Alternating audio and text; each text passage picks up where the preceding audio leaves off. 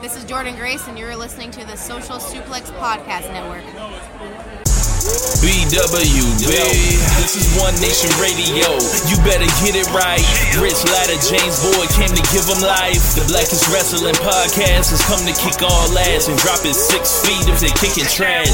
Word, let me welcome y'all to something different. And if you dig it, man, you should let some friends listen. We be getting it in, this on the regular dude. Ravish and flow, but this shit rude. See, James don't rap, so I had to break it down. The whole network, man, we coming for the crown. Raps in the columns, I keep them both covered. Making the beats too, so the listeners can bump it. Hit us with the rating, yeah, I'm saying it's a 5. Before you hit it, talk, bob your head side to side. It's One Nation Radio, and this is the beginning. It's Rich, and I'm here with James. It's time to listen to One Nation. We got to unleash the power of the pyramid. This is Mike Sempervive from WrestlingObserver.com. Check me out on Wrestling Observer Live every day. And also check out your boys, Rich and James, on One Nation Radio. This is Kenny Omega. We're listening to One Nation Radio. Check it out, guys. These guys know what's up. Big Kenny Omega fans, that's all that counts to me. Goodbye and good night. Bang. Ladies and gentlemen, welcome to One Nation Radio. I'm James Boyd. This is a solo show. Rich is not with us this week. He is on a well-deserved, well-earned vacation. I don't know if he's calling it a honeymoon or if he's calling it just a getaway. But either way, I'm happy for him. He got married over the weekend. I had the honor and privilege of being his best man for the ceremony. It was a small event, pretty much just close families and friends. Due to coronavirus, it's an outdoor wedding at a park. Was I a little nervous given that I've been pretty much just a recluse and been boxed in during the pandemic over the past few months? Absolutely. But it's Rich and it's Catherine. I love them to death, and I do pretty much anything for them. So I was with it, including the bachelor party. But enough about me. Back to them. They had been together since about either late 2011 or early 2012, and they've been together the whole time. And it's been a lot of love there, and I'm glad that this is happening. I said during my best man speech that I had bullet points that kind of pulled out of my ass, but still worked somehow. Lucky me. But I said that I think earlier on I kind of knew that this was going to happen one day, that they were going to get married. So I'm happy that was right. One thing One Nation Radio is about is being right. So but enough about that. Just a lot of love there and a great relationship, and just hope the best for both of them. And I hope that Rich is not going overboard with the hotel chair. He sent us a picture of a hotel chair. If you listen to Joe Lanz and Voice of Wrestling, you already know what that is. If you don't, I'm sorry, I'm not going to fill you in. You're just going to have to guess it yourself. I'm pretty sure you're good at context clues.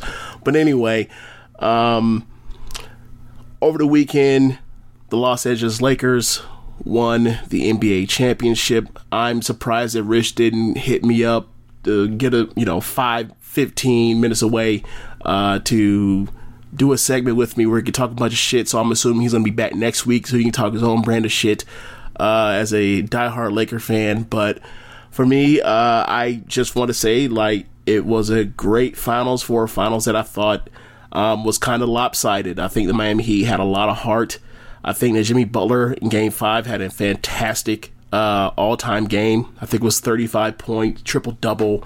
One of the better finals games you'll ever see. The ending stretch where him and LeBron are basically going bucket to bucket like it's a damn and one game. And ultimately he ends up winning that game, the Heat, and to force a Game 6, which basically caused Frank Vogel to pull the lever. And the lever was take out Dwight Howard. They were already not playing JaVale McGee, and basically decided to go with LeBron at power forward, Anthony Davis at center. Their version of the death lineup that a lot of us NBA hardcore fans were expecting them to unleash for most of the postseason, but never really needed to do so until now. And they promptly beat the living crap out of the Heat, and it was no longer a series of grittiness and whatever else. It was just they play small ball better than everybody else. Sorry, Bam Adebayo. Sorry, Jimmy Butler. Sorry, Tyler Hero. But after that point, there was no weakness to attack on that Laker defense, and it was a wrap from there. And they got out. They got a lot of deflections, and you get a lot of deflection on a LeBron James team is going to lead to just transition buckets and dunks and highlight reel stuff, and that's what they got. And it was over before halftime. I think they had I think at some points they got to over 30-point lead. I think got to 36 at some point. It was pretty much just a debacle. But yeah, to go from that. It was a crazy year. The bubble was a smashing success. It's amazing how you look at all the sports around the world, all around this country actually, and look at the number of outbreaks from football and baseball and the like in college football, and then you look at places that actually did decide to do social distancing and do a bubble, whether it was the WNBA with the women's bubble, the NBA with the bubble, or hockey, no COVID positives. It's just more proof that, like, on a macro scale or even on a control, that if you isolate, socially distance, wear a fucking mask, that you can put a curve on this if you were to ramp this up to scale. And I mean, we didn't need just major American sports to prove that. You can look at the rest of the Western world. You look at the outbreaks numbers per capita in other developed countries, other Western countries compared to us, and we are a shit show. But it is what it is, I guess. But just want to say congratulations to the NBA and the WNBA and hockey for, in the face of adversity of trying to get this TV money for everybody to be able to continue the future of their leagues respectively. They went out there and did it, and they did it in a safe way ultimately. And you look at these NBA teams all around, or these NFL teams all around, and you don't know what the hell is going to happen. Games are getting postponed to the next week. Games are getting moved to extra Monday Night Football, extra Thursday night games. You don't know what's going to happen. I believe the Tennessee Titans have had multiple games postponed already, and it's just their opponents that are getting positive tests. It's not even them necessarily. So it's really a wild time in the world of major American sports. But I think it's enough talk about the Lakers and Laker exceptionalism. I'm sure Rich will have plenty of that for next week, but I think it's now time to talk about the stars on the Lakers. Anthony Davis has won his first NBA title. It was a fun moment for me as a guy that literally at first time I saw him in Kentucky, I thought this dude was just like rich man's John Henson in North Carolina. He was College Player of the Year. And it's so weird. It's also a reason why I do not love college basketball the same way I used to, where you just look at all these guys, whether it was someone like a Draymond Green, a Anthony Davis, a Karl Anthony Towns, and you see Julius Randle, and you see the kind of skill that they have in the college game, and then you translate it to the NBA, and you see their game just blossom, and they have all this other stuff, and you're like, why the hell didn't this coach use this in college and destroy these teams? Kentucky, they won their national championship in 2012, Anthony Davis' freshman year, and he was college player of the year, but he was, from the time you see him in the NBA, you're just like, he's so much more than what you even thought as just a rim run, lob guy, and a shot blocker and a great defensive player. Like, you saw so much of his game as a person that could put the ball down, as somebody that could shoot face up. You could put it at the elbow, you could put on the block, and it was so tantalizing to see all the skills he had. And I think, he was injured early on, but I think in his first healthy year, I just knew it's like, this is going to be a futuristic generational talent, someone that was going to be a future MVP candidate. He's finished top 3 in MVP voting before. There's going to be a bunch more now that he's 27. He's on the Lakers. And, you know, he's one of the best defensive players in the league. He might be the most versatile defender in the entire league right now at this point. The sky's the limit for him. And he's paired up with a person that's perfect for him in having, you know, such a great facilitator in LeBron. And for someone like AD, you need a facilitator like him, and they kind of a perfect match. It's crazy that LeBron has found like his basketball soulmate at age 35 after 17 years when he's had great teammates like Dwayne Wade, like Chris Bosh, like Kevin Love, like Kyrie Irving. And they're just a matchup nightmare. They're such a matchup nightmare that they've won the NBA Finals, and quite frankly, they rarely did use two-man game. They rarely went to the pick and roll. They rarely went to pick and pop between them. And you know, I think that's something that they feel like they can pull out on any rainy day against a tougher matchup. And quite frankly, they ran through this tournament. But I think in the future, when they eventually meet the Warriors in the future, or they run into the Nets possibly next year, or maybe the Nuggets provide a tougher challenge next year because of their age and their trajectory, I think that they're going to use that, and it's going to be very similar to the 2017 Finals when the Warriors didn't use any Steph and KD pick and roll, and then they unleashed on the Cavs, and it was like, oh my God, this is the greatest offensive basketball between two teams I've ever seen in my life.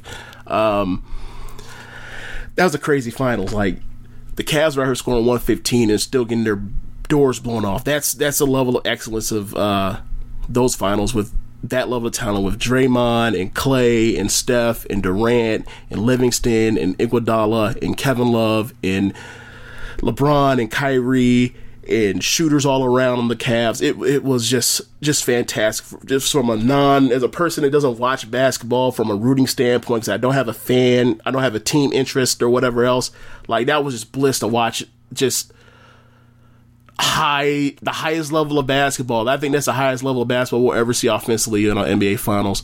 I think in my lifetime. I hope I'm wrong. I like to see something better, but that's the best it's going to get that I can think of. I can't imagine what the hell basketball's going to look like, unless it's just a million threes and no twos whatsoever in the future, and there's 5 Steph Currys on the team in the future.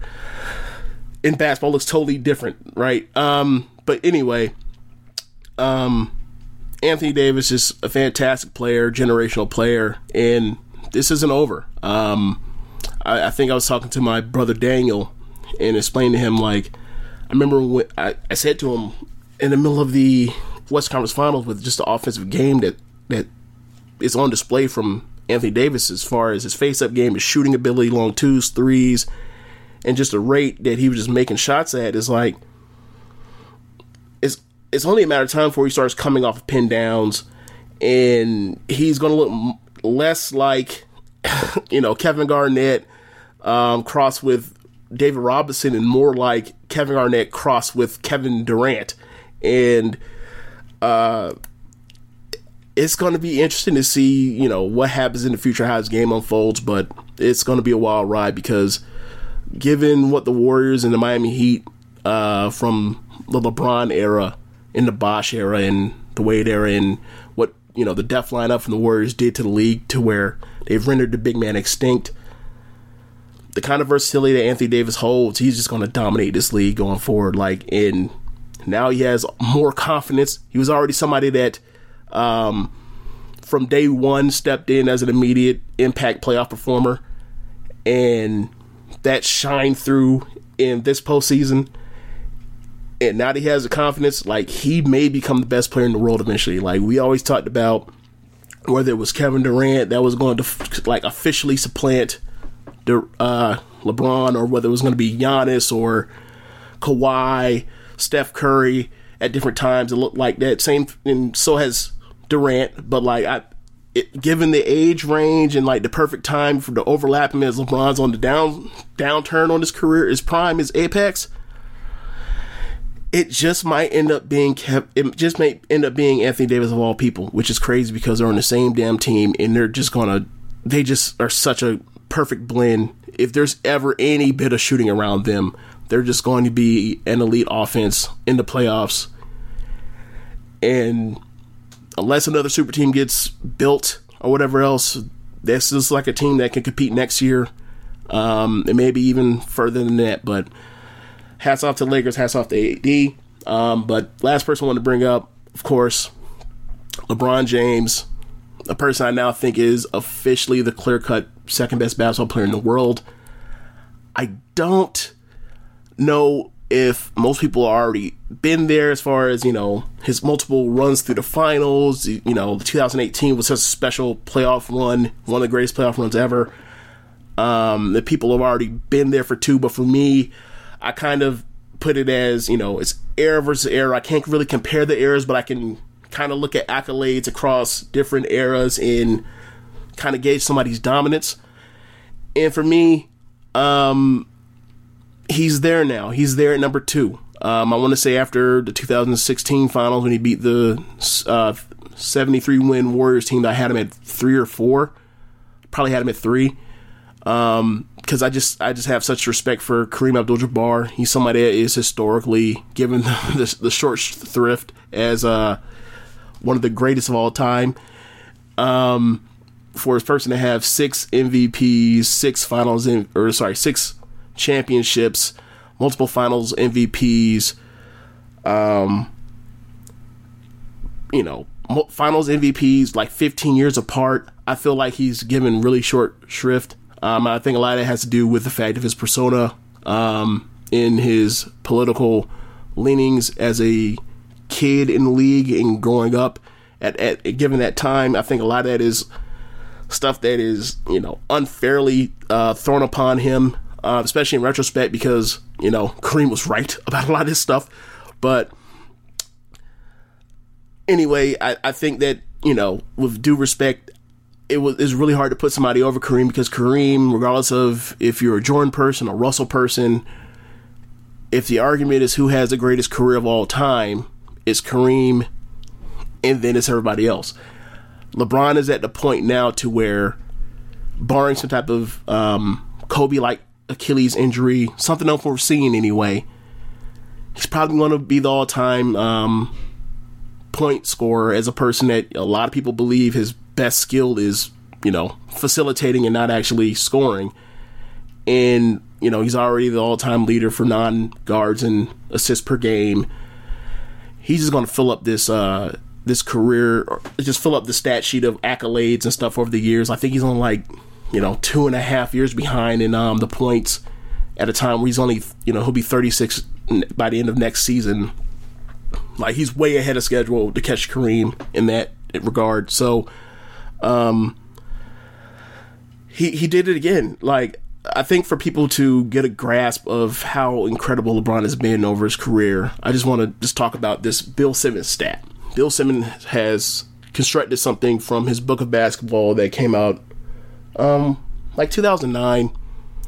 I think he did a paperback edition, the updated the year after in 2010 that I have, and it's called the 42 Point Club. And it's pretty much as follows. You can pretty much tell who had a kick-ass summer in every playoffs since about probably the merger, like 77 or whatever else it was, by adding up their average points, rebounds, and assists as a total. And if they played 13 games of playoff basketball and that number equals over 42, you're talking about pretty much every kick-ass playoff run. Jordan did it 6 times. Kobe Bryant did it 1 time in 2001. Notably with Shaq, he's one of the only pairs of teammates to ever do it. Unfortunately, because of the foul trouble game that AD had in Game 3, I believe, he ended up just barely missing out. But Jordan's did it 6 times. Kobe's done it once. I believe Westbrook's done it twice. Harden's never done it. Steph has never done it. KD's done it once. coincidentally, in the same year that Westbrook did it did it as well, and they still got bounced by the 14 Spurs. Let you know that's an all-time great team. Like, that ass whooping they put on the Heat in 14 was well deserved. That was a great team. But yeah, LeBron has done it 9 times, which is just staggering. Like, I'm looking at the list of other people that have done it. Like, Shaq's done it 4 times. Larry Bird's only done it 4 times. Moses Malone did it twice. Magic's only done it twice. Karl Malone, Mailman's only done it twice. Tim Duncan's only done it twice. Kareem's only done it once. Barkley did it once. Iverson did it once. KG did it once. Blake Griffin, of all people, did it once in 2015. Like, that's quiet as kept. He was great that postseason until they got bounced by the Rockets. But yeah, just to put you in perspective, the kind of consistent force that LeBron has been in the playoffs and over his career, that's where he is. He's Mr. Longevity. 17 years, aside from a 2-week vacation in the 2015 season and his groin tear last season, he's been a gamer. He's going to give you 70 plus games every year. It's truly a marvel. Like, when I was a freshman, he was a senior in high school, and I thought about all the things he could possibly be. I never thought that he would become the second greatest basketball player of all time. I thought he'd be great, but I didn't think he'd be all this. And to see like that he has like probably the greatest prime of all time in pretty much any major sport is just startling. But we'll see what the future holds for him. He has a great teammate in Anthony Davis, as I said. They have some moves to make. Some people need to bring back, and some people they may need to move along to get in more shooting, but they can, with that defense that they played, and that defense that they play is so amazing and so stifling that it's going to be hard to keep that sustained for the next number of years, for a multiple year run. But if they can add more shooting to their team, given the landscape of the league, there's no, Durant of the Warriors type of team anymore. The Warriors, when they come back next year, they will not have the kind of depth that they've had over the years. It's gonna be interesting to see. It's gonna be a fun time next year. Like, hopefully, we'll figure out whenever the season starts next year. The initial talks were something like Christmas. I can't imagine that. There have been people that I follow, like Bill Simmons and Russillo, that believe it won't start till maybe even March. But whenever it does, hopefully, we'll be in a different place in the country to where it'll be responsible to actually have fans. And if not, then maybe we don't deserve to have an NBA season, right? But yeah, just shout out to AD and Lakers and Laker Nation and everything. It was a long, rough ride. I was talking to Rich about how crazy it was after Dwight left and Kobe blew out his Achilles, and how the franchise was down for so long, and like the turmoil between the Bus siblings and everything, and like, it's crazy. Like, any other franchise with that kind of stuff that happened over those 6 years, they would have no future. They would be out here looking like the Bulls or looking like Detroit or something. But it's the Lakers. It means something. It just means something different. So, in the words of Rich, Laker exceptionalism is not dead. But I think it's time to talk about pro wrestling, and I'm going to start with the best wrestling I saw all of last week. So, Rich is not with me. I have no co-host, so I, myself, will tell myself to hit the music!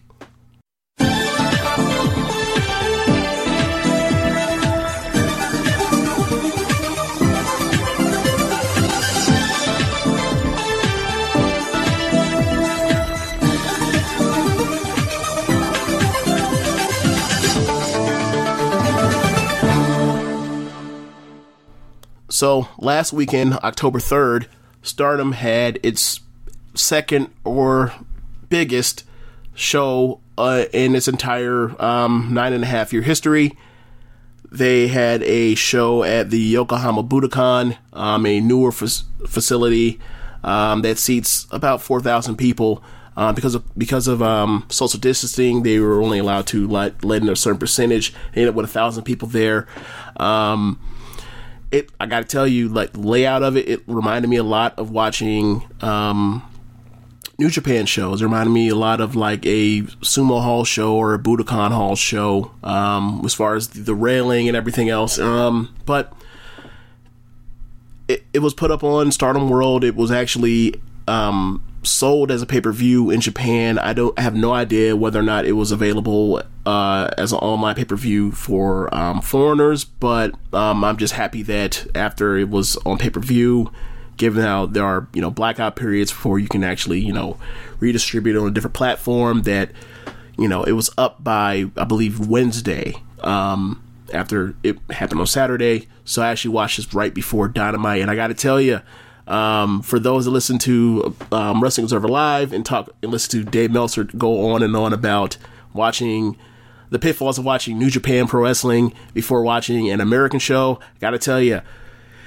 I've always thought he was right about that, and that also applies to Stardom on this show, because this show was one of the 10 best shows I've seen this year in professional wrestling all around the world. I'll probably even say top 8. Fantastic show from everywhere. Great performances. The first match is the high-speed title match between 18-year-old, or recently turned 18, Azumi, the high-speed champion, versus Starlight Kid, as Rich calls, like, the greatest babyface in the world. Historical rivals been at it since they first met, so there's been like a 6-year rivalry, 5-year rivalry going on between them, and they always have great exchanges and great matches, and I believe this was their best match they've ever had, the ones that I've seen especially. It was a typical high-speed battle. Starts out with a lot of rope running, a lot of twists and turns, a lot of near falls. Ultimately, Azumi ends up is able to pick off her Starlight Kid's left arm and goes to work on it. Starlight Kid fights back from underneath.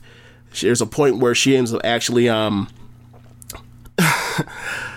getting her signature code red. That's her big finish that she almost never hits. She ends up hitting it on Azumi, and Azumi ends up getting positioned where she's close to the ropes, and she ends up getting stacked up high on her shoulders in a Liger Bomb pinning situation, stacked up high.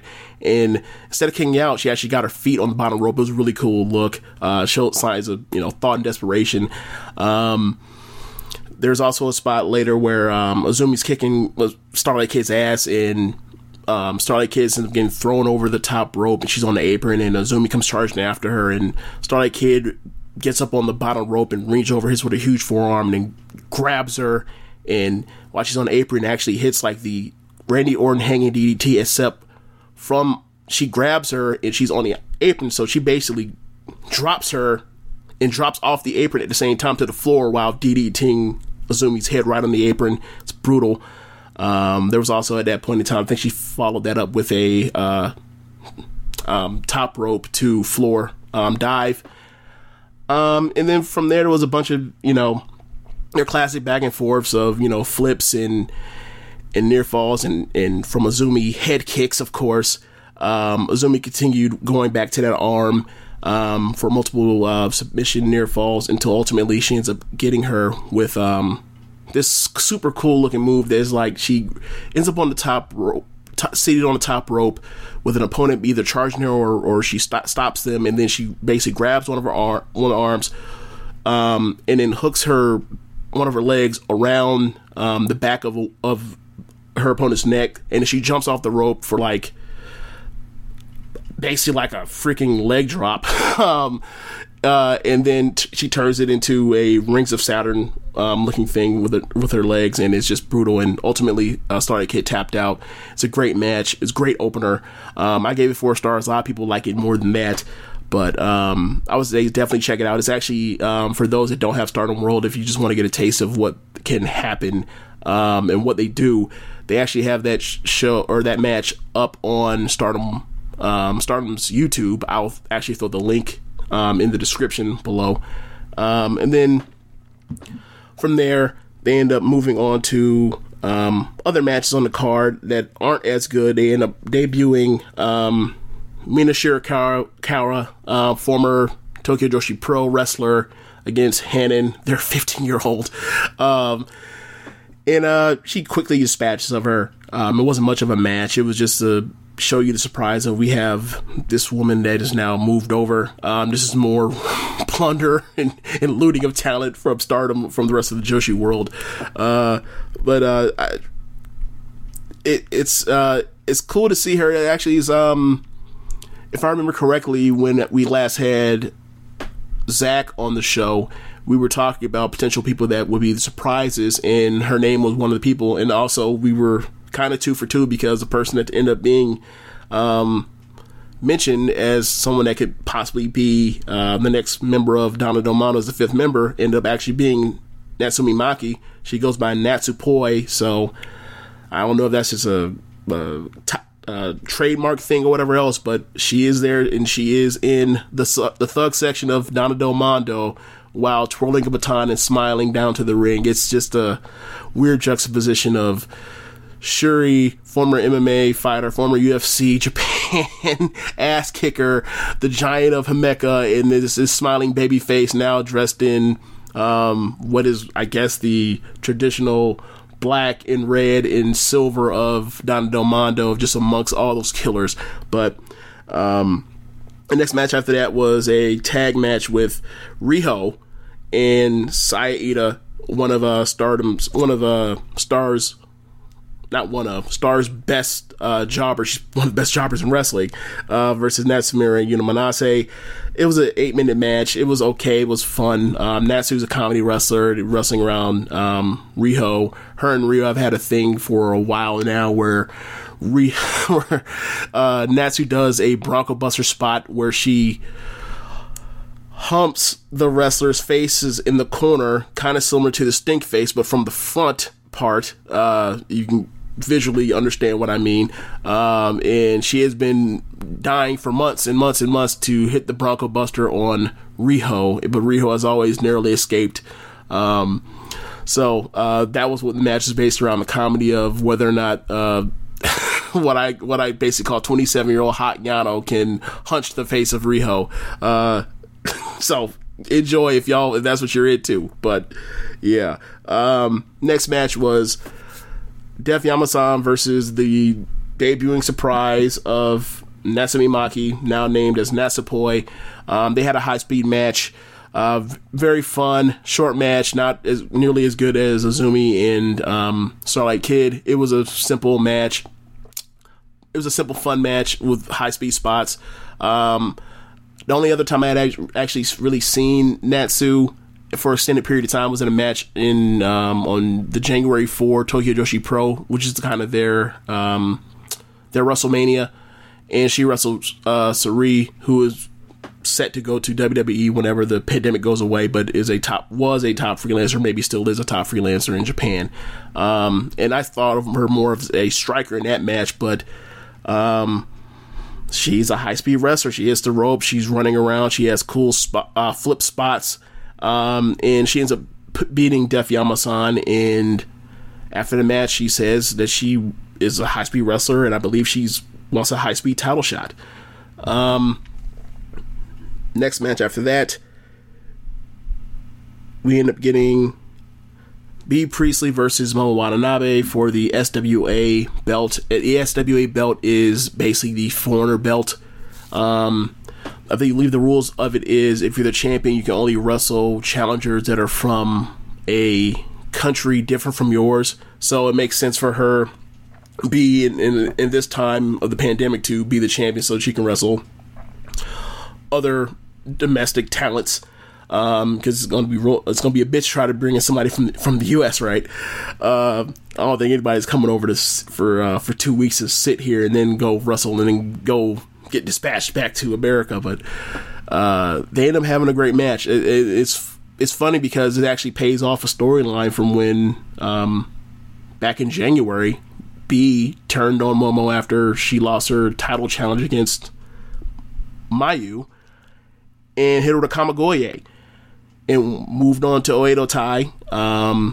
And ever since then, she's been in Oedo Tai, and they never had a match. They always had tags or whatever else, and, Momo's kind of got her revenge here and there by, pinning her in matches, but they never had a final resolution until now, and it's a really good match.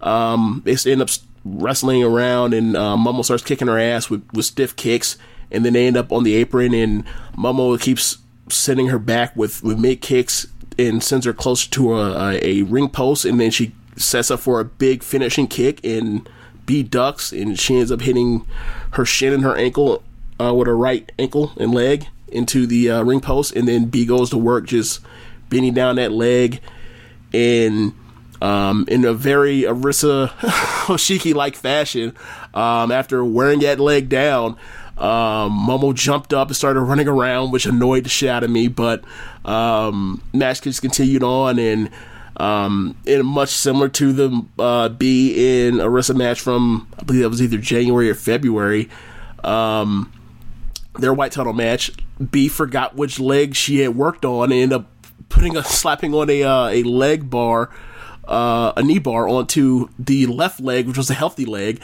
and then it just turned into a thing where she's working over both legs. But it was a lot of great wrestling in that match, a lot of crazy sequences. There was a sequence where they're both on the floor going for encountering each other's small packages and cradles for near falls, and then they both end up on their feet, and B ends up slipping underneath Momo and fighting for a backslide, and Momo's fighting the backslide, and then ultimately she gives into it, and as B finally gets her shoulders on the mat, Momo rolls through, and like the story of the betrayal back in January, she has wrist control, both wrists, and she just comes through and just fucking lays out B with a Kamigoye. It was fantastic. But there was also a spot where Momo was trying to give her multiple times, I think it happened twice, where Momo was insistent on trying to give B a B driver, which is basically like a backpack tombstone, basically, where instead of you drop them from the front, like you have them basically lifted on your back and you drop them from behind. Where in B, both times they slid off her back, kind of in a Seth Rollins style, and either try for her Japanese Ultra Cyclone suplex, where you're in a backpack, electric chair position, and you grab the arms and in a straight jacket position, and you just fall back. And Momo escaped the first time with a victory roll. I think she victory rolled up and then hit it with a huge head kick, and then the second time, B, in a something I think you guys will find familiar, hit her with the Shiki Nandos. I wonder where she got that influence from, but ultimately, the match ends where B ends up hitting her with the Japanese Ultra Cyclone suplex, and she's the new SWA champion. I ended up giving that match 3 3/4. Really enjoyed the match, but it just was not as good as the opener. It just wasn't. But the next match after that ended up being a loser has to disband match between Oedo Tai, Saiki Kashima, and Natsuko Tora versus TCS's Jungle Kiona and Konami. Not going to spend much time on this match. This match was mostly just an angle. That's the thing that matters. Match was okay. It was a no DQ match. There's one spot I'll mention. Jungle ends up getting a table in the ring, and they set it up, and she ends up power driving Natsuko through the table. Ultimately, the end of the match is where Jungle's in the match fighting her ass off throughout, and Konami's making saves. While so mostly it started out brawling around the ring, and ultimately ends up with one-on-one in the ring as people on the outside doing plunder stuff and then making saves. So the match finishes where Saki ends up getting a chair, a steel chair, and she's going to hit Jungle with it. She actually does hit Jungle with it, and she's going to finish her. And then Konami comes in and basically does a Minoru Suzuki like chair duel with wielding chairs, and then ultimately turns around, waits till Jungle's up on her feet, turns around and betrays her, breaks the fucking table or the chair over her head, and then that allows Saki to hit her crucifix pin for the win.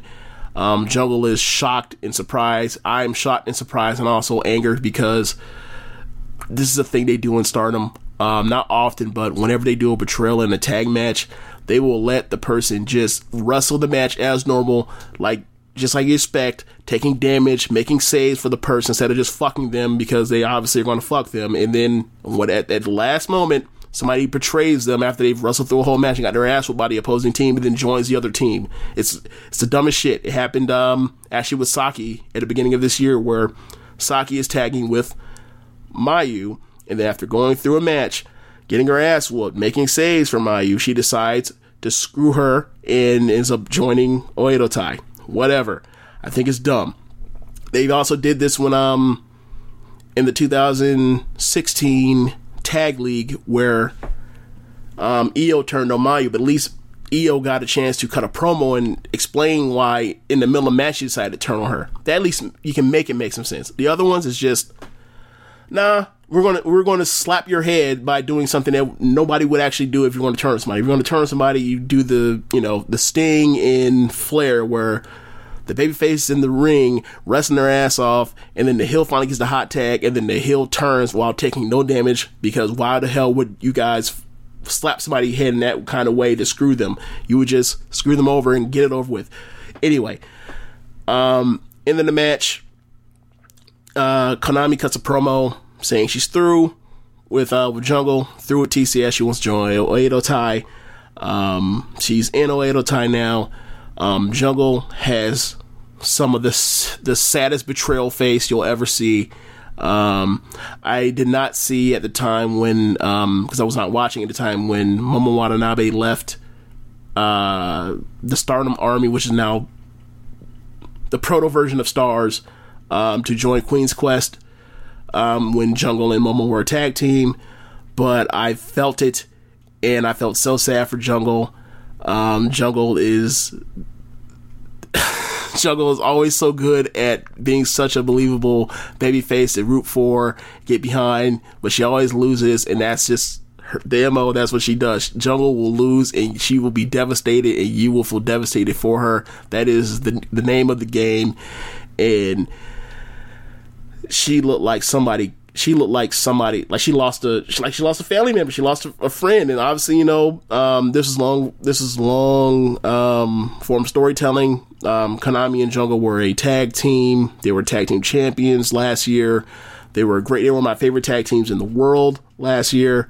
They had a great relationship. A lot of it was about not letting each other down, and I felt like they were the best part of TCS while being around Hannah at the time when Hannah had all the charisma in the world, but she needed people in the ring to help back her up at times, because she was very good at brawling, but as far as the technical aspect of carrying through matches, not so much.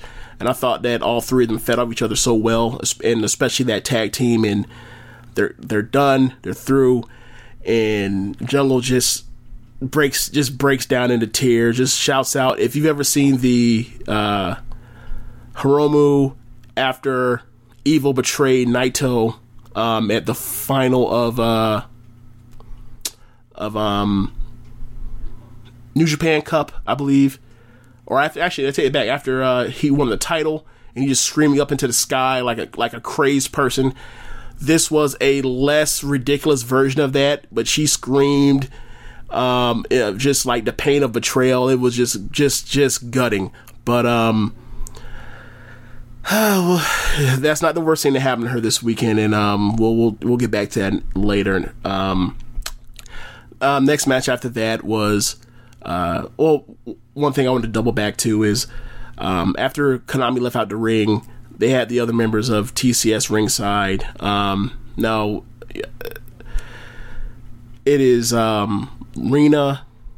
Rena is a 12-year-old girl who dressed like Hannah's mini-me and has still stayed in that gear even after Hannah's passing.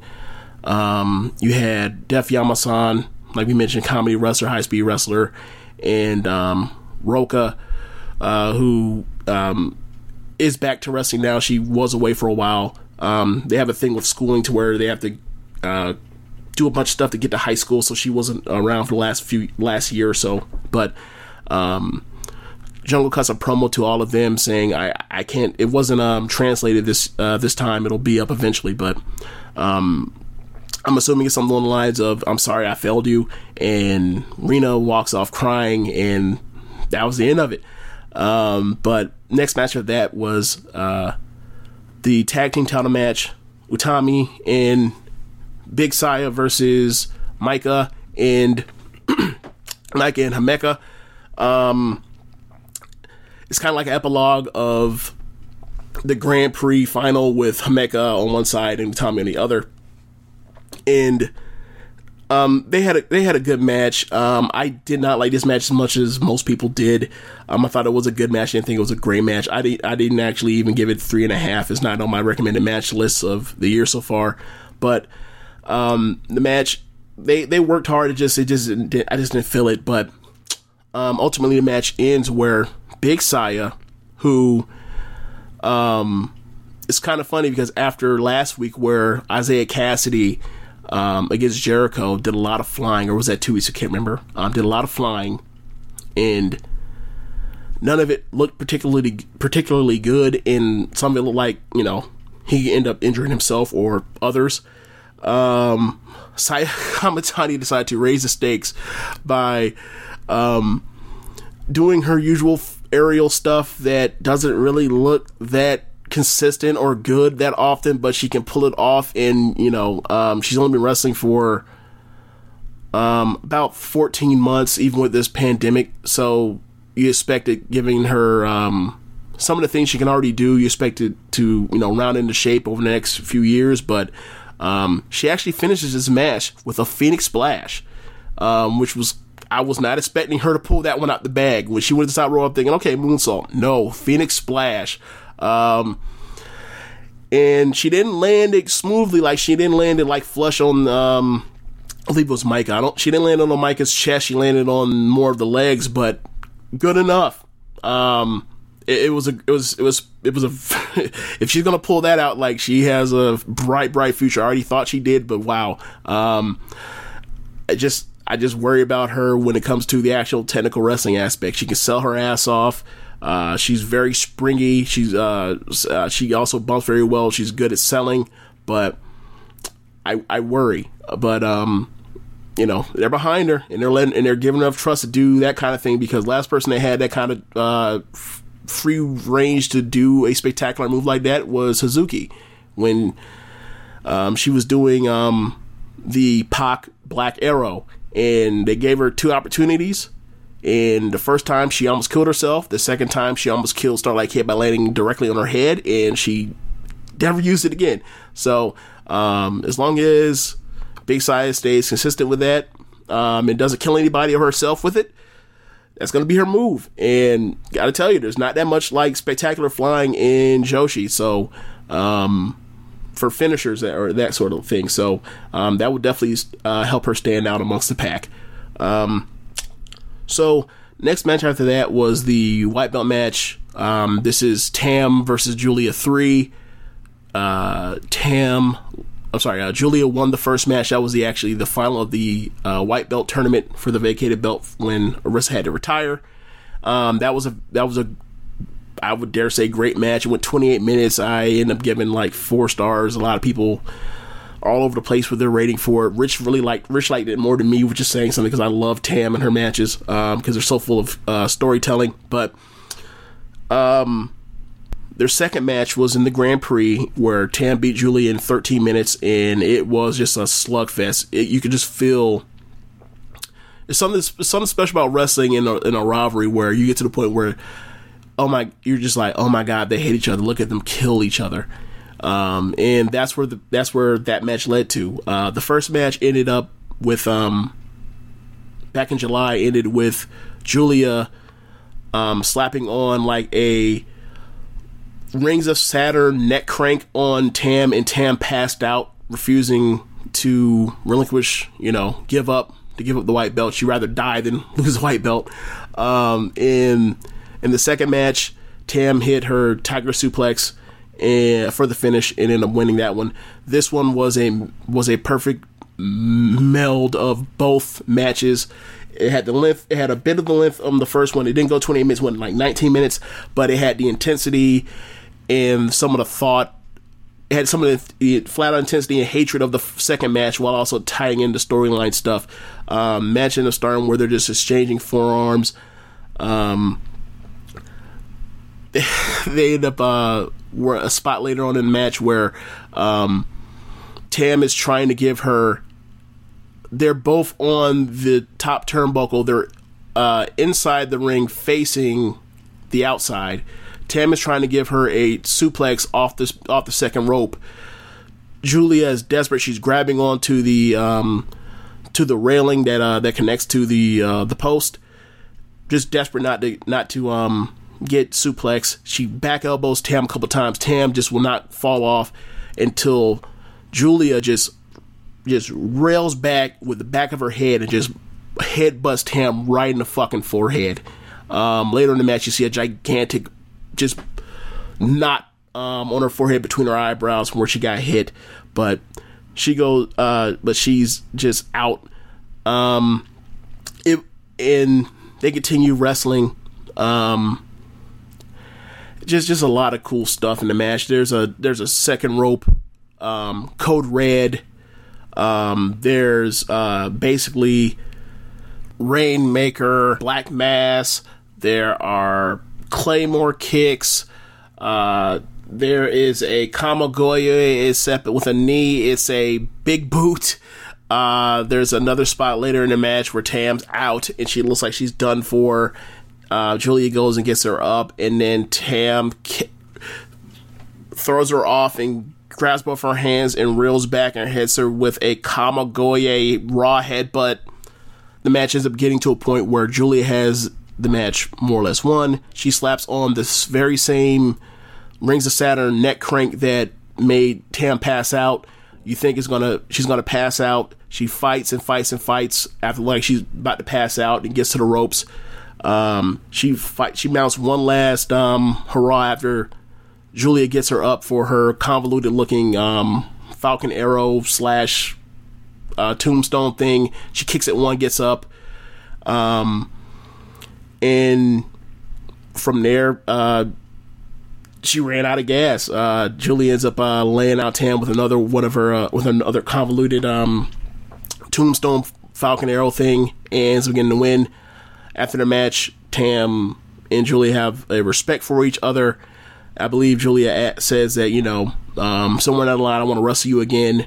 And I got to say, I would love to see them wrestle again. I don't know when that will be. I think they need to. I felt like them wrestle each other, 3 times in basically 3 months was a little too much anyway, but they had 3 bangers.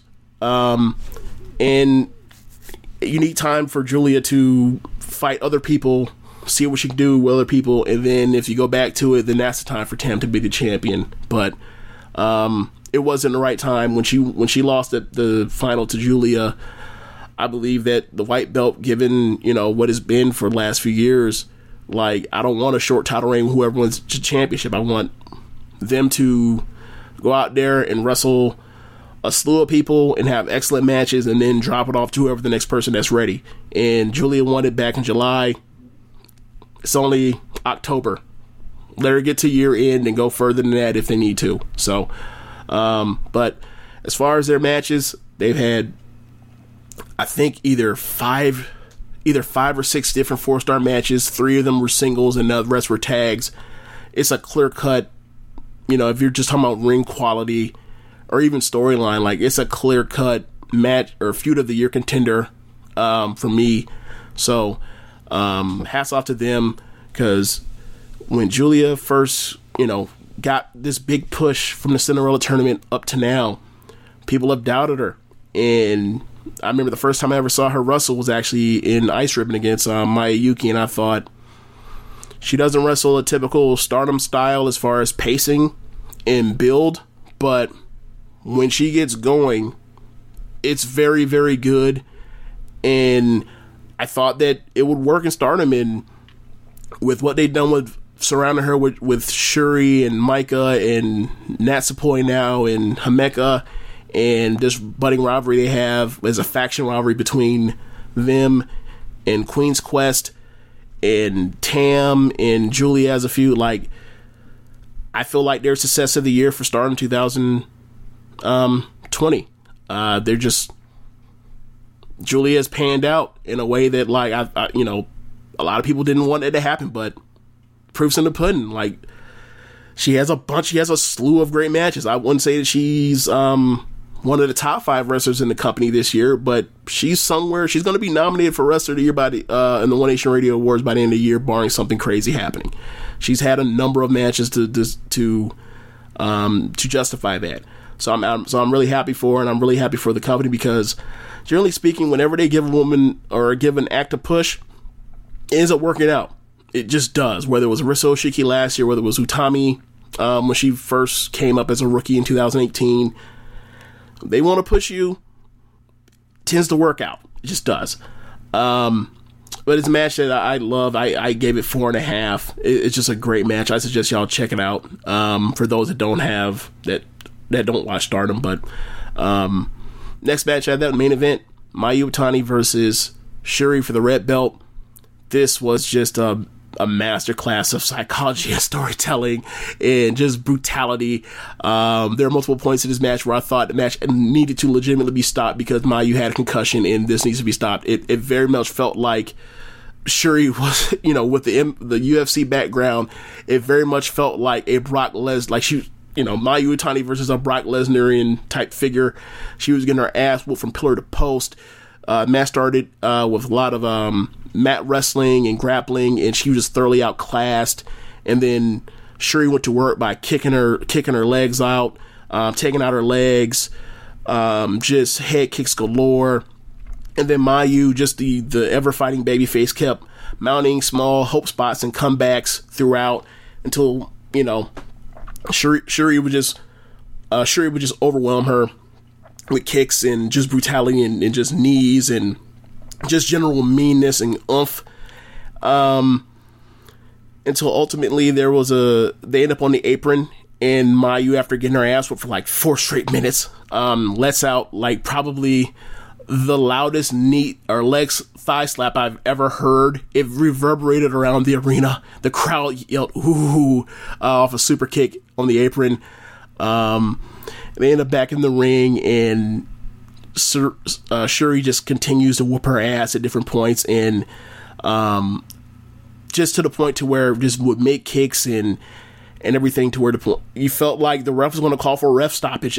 Say goodbye to your credit card rewards. Greedy corporate mega stores, led by Walmart and Target, are pushing for a law in Congress to take away your hard-earned cash back and travel points to line their pockets. The Durbin-Marshall credit card bill would enact harmful credit card routing mandates that would end credit card rewards as we know it. If you love your credit card rewards, tell your lawmakers, hands off my rewards. Tell them to oppose the Durbin-Marshall credit card bill.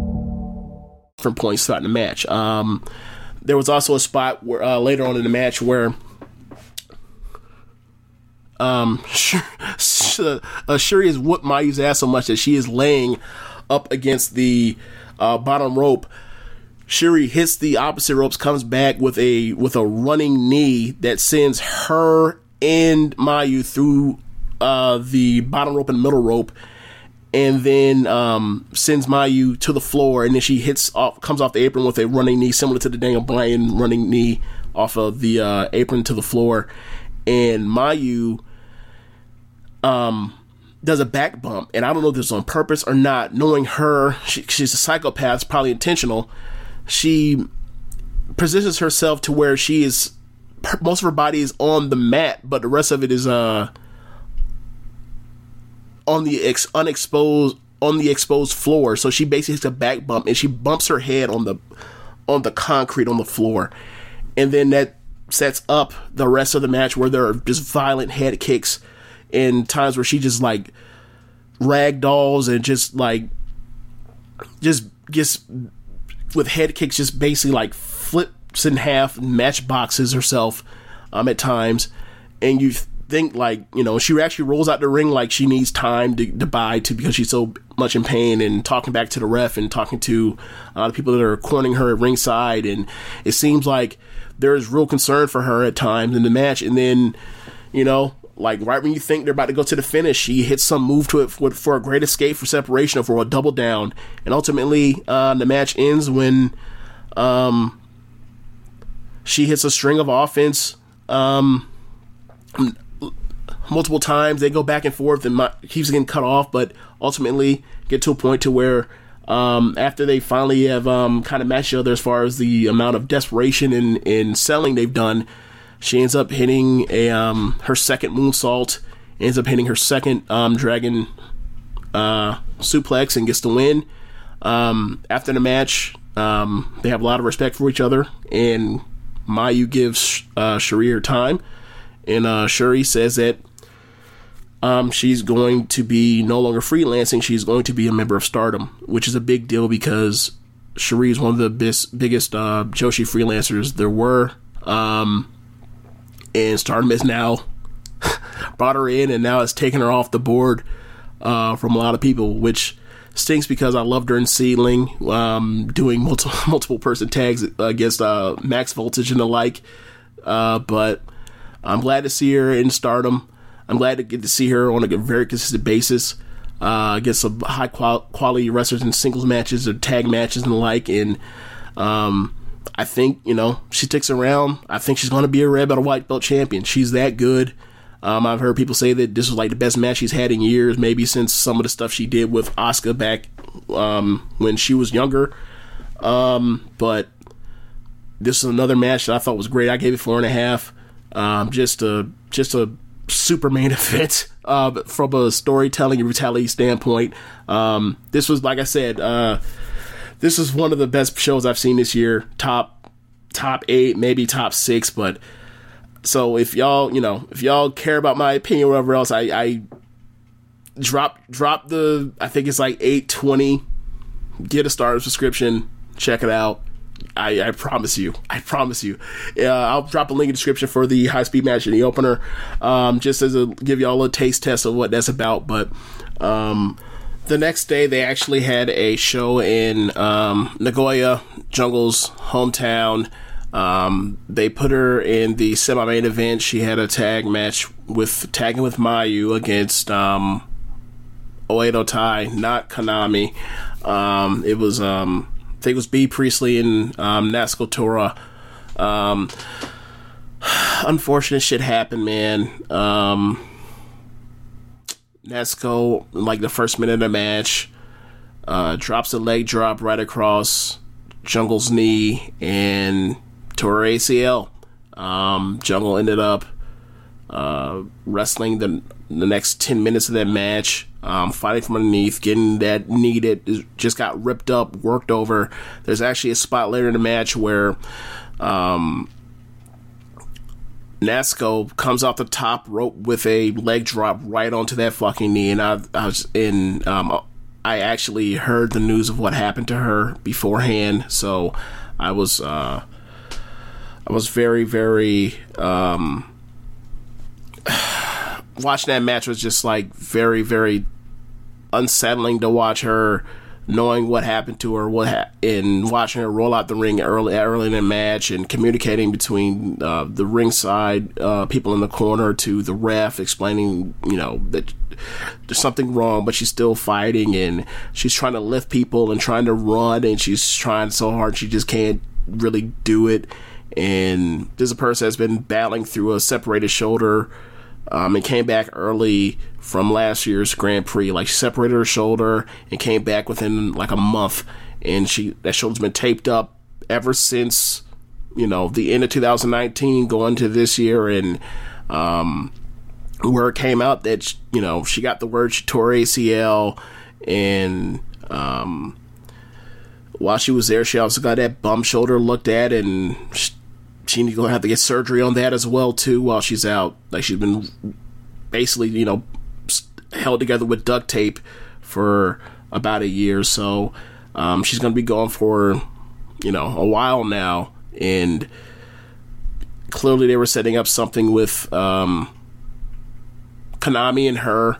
Maybe it was at the year-end climax. Maybe it was at the 10-year anniversary. After this match, Jungle goes back to Stars. Mayu asked her to come back, so she's back in Stars. And Konami's in Oedo Tai. She was in an earlier match, and she's new gear change. She's dressed in all black. She looks like a damn Mortal Kombat ninja. She's putting on vicious holes on people and killing people. And she's a killer, so hopefully she's the new unofficial leader of Oedo Tai. Instantly gives Oedo Tai some more credibility since, BS came back. So hopefully they can finally have some quality matches as opposed to just that bullshit they've been doing for the past, 6 months. So, her, B and Konami are actually a tag team faction in the tag league.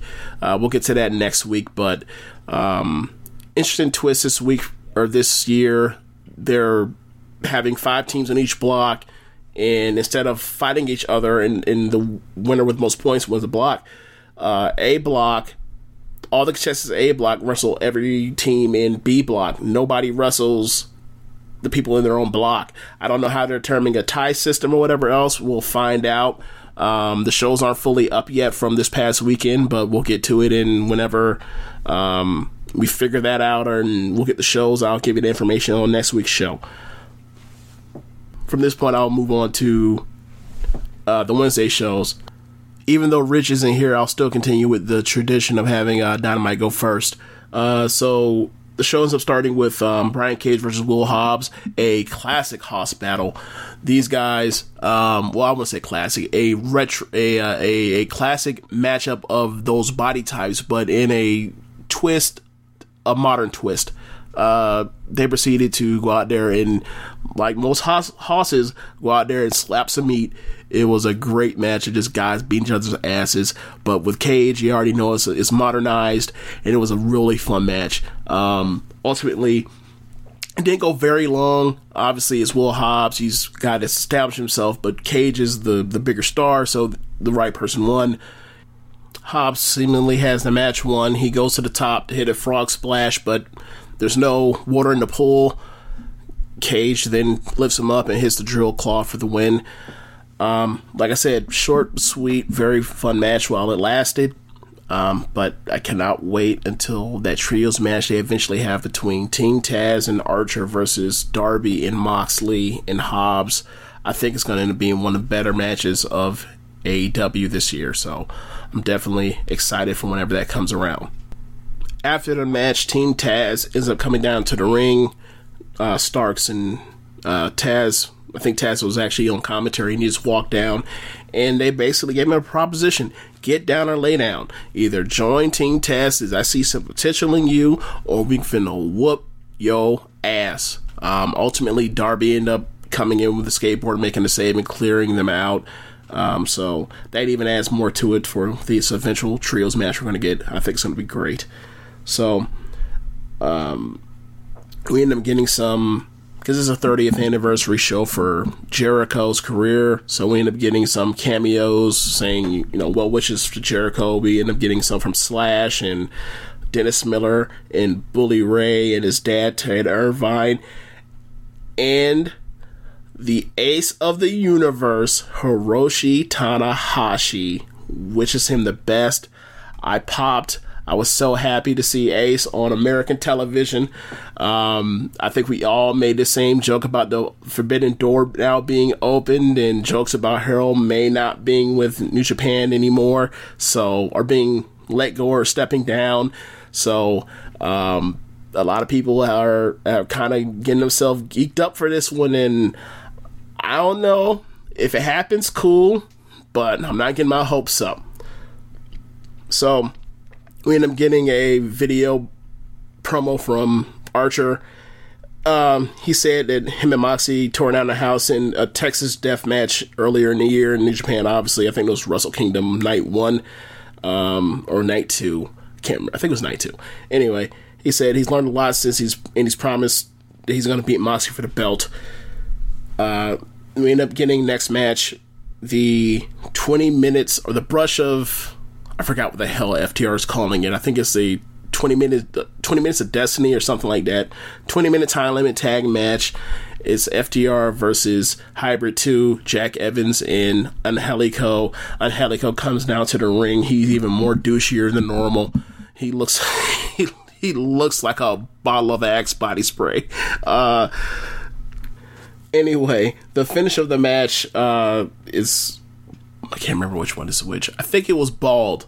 Bald ends up hitting Evans with a Tiger Driver for a near fall, and then Bald ends up hitting a superplex on Evans, and then Hare ends up hitting a top rope splash for the pin. The Young Bucks end up, after the match, super kicking a camera operator backstage. The best friends end up entering, coming down to the ring, actually wearing weenie shirts. They end up brawling and end up sending FTR on the run, and they said they're going to attack Title Shot next week after they've had their back and forth for a few weeks. So they've been putting this match over, so should be very good for the anniversary show. I would have liked it if they had, had a no DQ match to kind of help out with Chuck Taylor and his proclivity to do stupid things with his body, but I think you still have a good match, especially if FTR sticks with having their match. Like, I like their match when they try to do their match plus open it up to do stuff with, like the Lucha Bros or with Hangman and Kenny. It just hasn't worked. Or I want to say haven't worked, but it has been underwhelming compared to expectations. So I think if they just have their match, they can have their nice, 3.5, 3 3/4, maybe even on a good day have 4 stars. But we'll see. It's going to be a good match. I have no doubt about that. Next, we end up getting a MJF video tribute for Jericho. MJF says he's proud of Jericho and he's been inspired by him. Shaq was on this one. Gene Simmons, Don Callis, Lars Ulrich, DDP. So we end up getting the... and then after that, we end up getting the NXT, the TNT title match, a dog collar match. And I gotta say, I watched this after watching the Stardom show. So I'm watching this, and I'm like, okay, this stuff's good. It's fine. Then I get to this match, and I just have no interest whatsoever. I'm just in my phone. I can't will myself to pull myself away from my phone, and I don't hear the crowd going nuts for it. So I'm just like, all right, whatever. So I said, you know what, that's not fair, or that's not right. Like, I review these shows. I want to give people an honest critique. I can't just fake it. So I actually rewatched the show about an hour before I started recording this, and I gotta say, I do not know what people like so much about this match. I'm sorry. The stuff with John Silver at the beginning, it serves no purpose whatsoever except for the sleight of hand diversion tactic to get you to not pay attention to Cody going to rub a razor blade against his forehead for the 20th time in the last 18 months. But yeah, so you have that. You have Silver also bladed at early in the match too, so it's just like, oh god. So he's a Singh brother. He's basically a Singh brother. And later on in the match, you get the Alex Reynolds spot with he comes in. He ends up getting a spine buster from Arn Anderson. They do the Arn Anderson gets injured spot as well, or hurt, harmed. Look, I I gotta say, they did a lot of bumping in this match to where they either unintentionally or unintentionally either unintentionally or intentionally bumped on this chain, and that shit has to suck, and I give them a lot of respect and props to their toughness. Absolutely. You'll never see me say anything bad about Cody's toughness or question or whatsoever. He's a pro wrestler. He took those lashes, all that, right? And Brody, you know, we've seen Brody wrestle for years now. We know he's a psychopath. But some of the strike exchanges in this match and some of the ideas they came up with felt so uninspired. That might be the word. Because I just didn't feel it. I didn't feel like the actual brutality of this match compared to the amount of blood they were leaking. It was just a disconnect for me. Like, they were doing the, you know, punching each other with the chain stuff over and over and over, and I'm just like, in this match, they did a couple of choke spots with the chain, but I felt like if those two just went out there and had a match without the chain, it would have been 1,000 times better in this match. I feel like this is one of in the bottom half of Cody matches this year. I think the cage match with Warlow kicks this match's ass. I think the match with Kingston kicks this match's ass. I think the match with Mark Quinn is way better than this match. The second match with Darby this year with the where they made Darby like a schmuck because he got pinned by a tilt. I like that match better than this. I like the Archer match better. It's just, I probably like the MJF match, and I had tons of problem with the storytelling in that match, but I didn't have the disconnect of there's a bunch of violence going on, and I take that back because the toe spot, the sock, and the bleeding by MJF, that was also a disconnect, but at least I felt the visceral hate between those two. This was just like, they hitting each other, they do a spot here and there. I also didn't like the fact that they came back from commercial break and showed us a replay of the package pile driver spot. It's like, that's the biggest spot on the match. Why in the fuck would that be in the commercial break? It's just, I don't get it. I don't get it at all. But yeah, just a lot of blood, very slow, a lot of the same stuff over and over and over. And the match ends where Cody ends up wrapping the chain around Brody's head 3 times to take him, or to take some starch out of him, and then he ends up hitting the Crossroads for the win. So he's the TNT championship, or TNT champion again, and I don't know how to feel about that. I don't know what set of challengers he has left. Is he going to move on to, you know, I don't know, let's say a Hangman or a Adam Page in the aftermath of the of some of the people they're going to pull up for this AEW title tournament. We'll see. You know, there's still Lucha Bros he could wrestle. He could wrestle Trent. He could wrestle Colt Cabana as a play off of this thing with Brody. Of course, you know, there's a great chance that he's going to wrestle his homeboy QT Marshall. You know, he's not friends with QT Marshall, did not eventually have a match with him, right? You know, Rich always talks about he will be replacing people for new people to turn on him like a constant rotation for the next, you know, half a decade. So that's definitely at play. But yeah, we'll see what he does from here. You know, maybe this is the beginning of a darker Cody because, you know, the hair and the blood and the quote-unquote depths he had to, you know, dig deep within his soul, to the dark things he had to pull up to put away. I almost said the Taskmaster, but Brody Lee, you know, it takes a lot to be someone as evil as, you know, a parody of Vince McMahon. So this could be the way. This could be the way.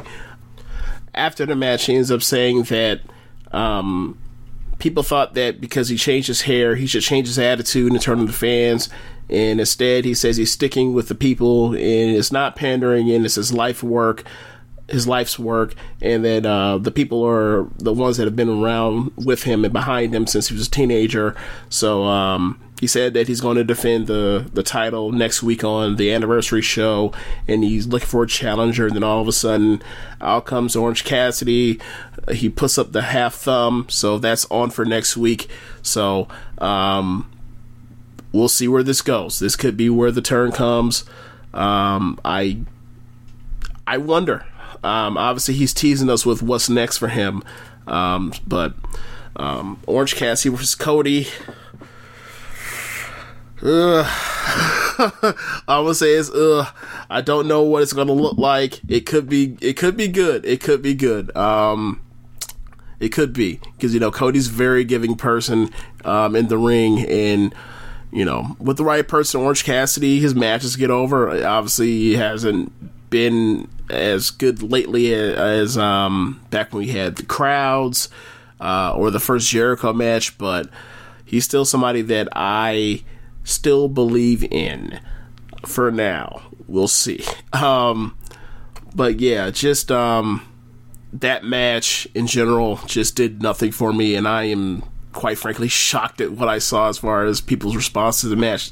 Like, a lot of people think this is one of the very best matches in AEW this year, and I vehemently disagree. I don't even think it's one of the very best Cody matches. I think it's just, I thought it was just there for a long time. It involved blading and bleeding and sleight of hand shit that was obvious. Like, if you've seen any 80s match with the stereotypical stuff in it, it fits right in place with all that shit that's been overdone to death and it's cliche. That just wasn't for me. Was not for me.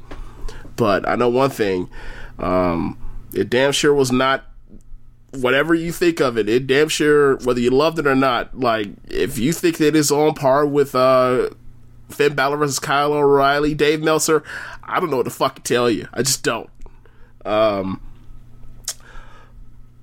Anyway, we end up getting announcements for more people in the AEW World Title Tournament. We get Wardlow, Colt Cabana, and Hangman Page has been added to the tournament. How about that? Who could have foreseen such a thing? Anyway, we get Alex Marvez interviewing Omega. He asked how he felt about Hangman being in the tournament. Actually, he asked him how he feels about being in the tournament. Omega mentions, without saying the G1, how he won the G1 on his first try. And then he starts acting funny when they bring up Hangman and the mention of Hangman actually being in the tournament as well. He seemed bothered. We'll see where that goes. After that, we end up getting Big Swole versus, as Jim Ross described her, one of the best female competitors in the world, Serena Deeb. It was a match. Swole ended up hitting a headbutt to the chest and ended up hitting her rolling elbow spot for the win. Then we ended up getting a Moxley pre-tape promo from a bar. He said next week is the anniversary show, but he doesn't have time to celebrate. He said he knows somebody, or sometime his ticket will be up, and maybe it'll be Archer. And he said last time they fought, Moxley barely left Tokyo with his teeth in his head. And he said it's a coin flip whether or not he keeps the title, and Archer is chasing him halfway around the world to finish the job. Good promo. The Cody promo was also good. I'm underselling it. It was a good promo as well, but just like that match, no, poo-poo. Stank. So,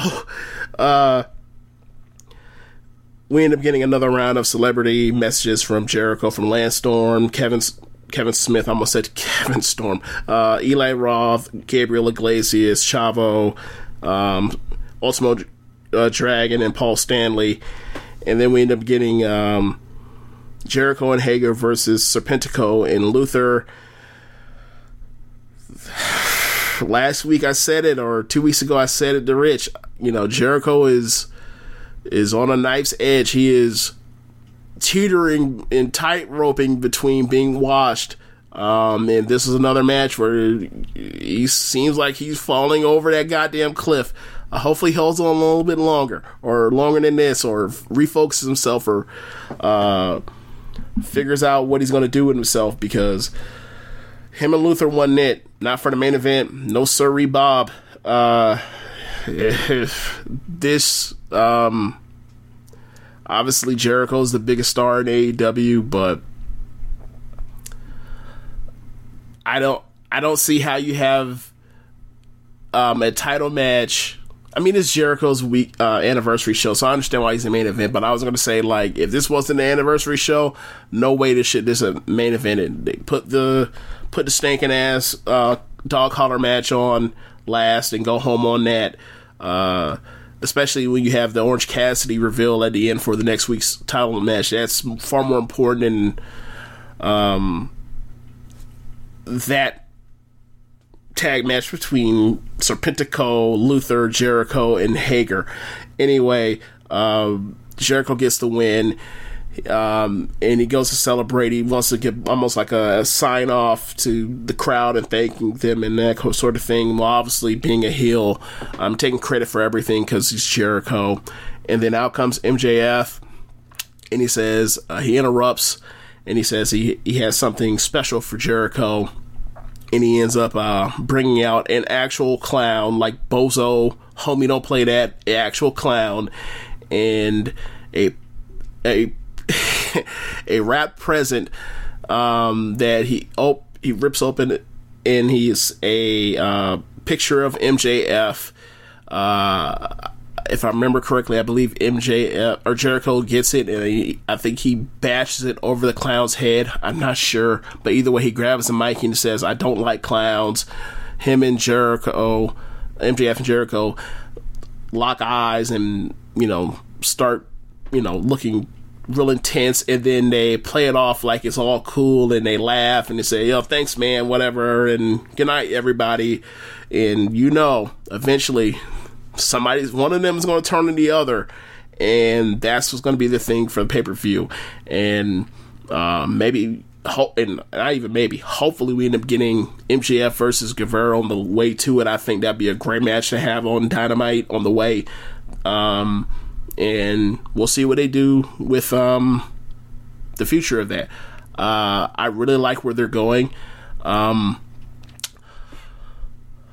I like the tag match they have set up for next week between Trent and Chucky versus FTR.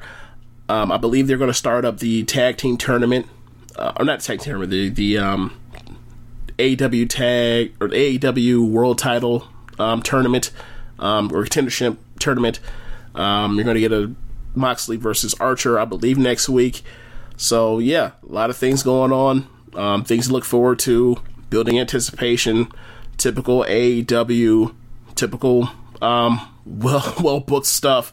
The only problem and concerns I ever have with AEW is the execution of their ideas. They have a lot of good ideas. Sometimes they have too many, but this was a solid show, even though the wrestling wasn't up to snuff. But the stuff around it and the building of the future towards the anniversary show and potentially even as far as the Full Gear stuff is coming into picture, and I think it's going to be a fun next few weeks.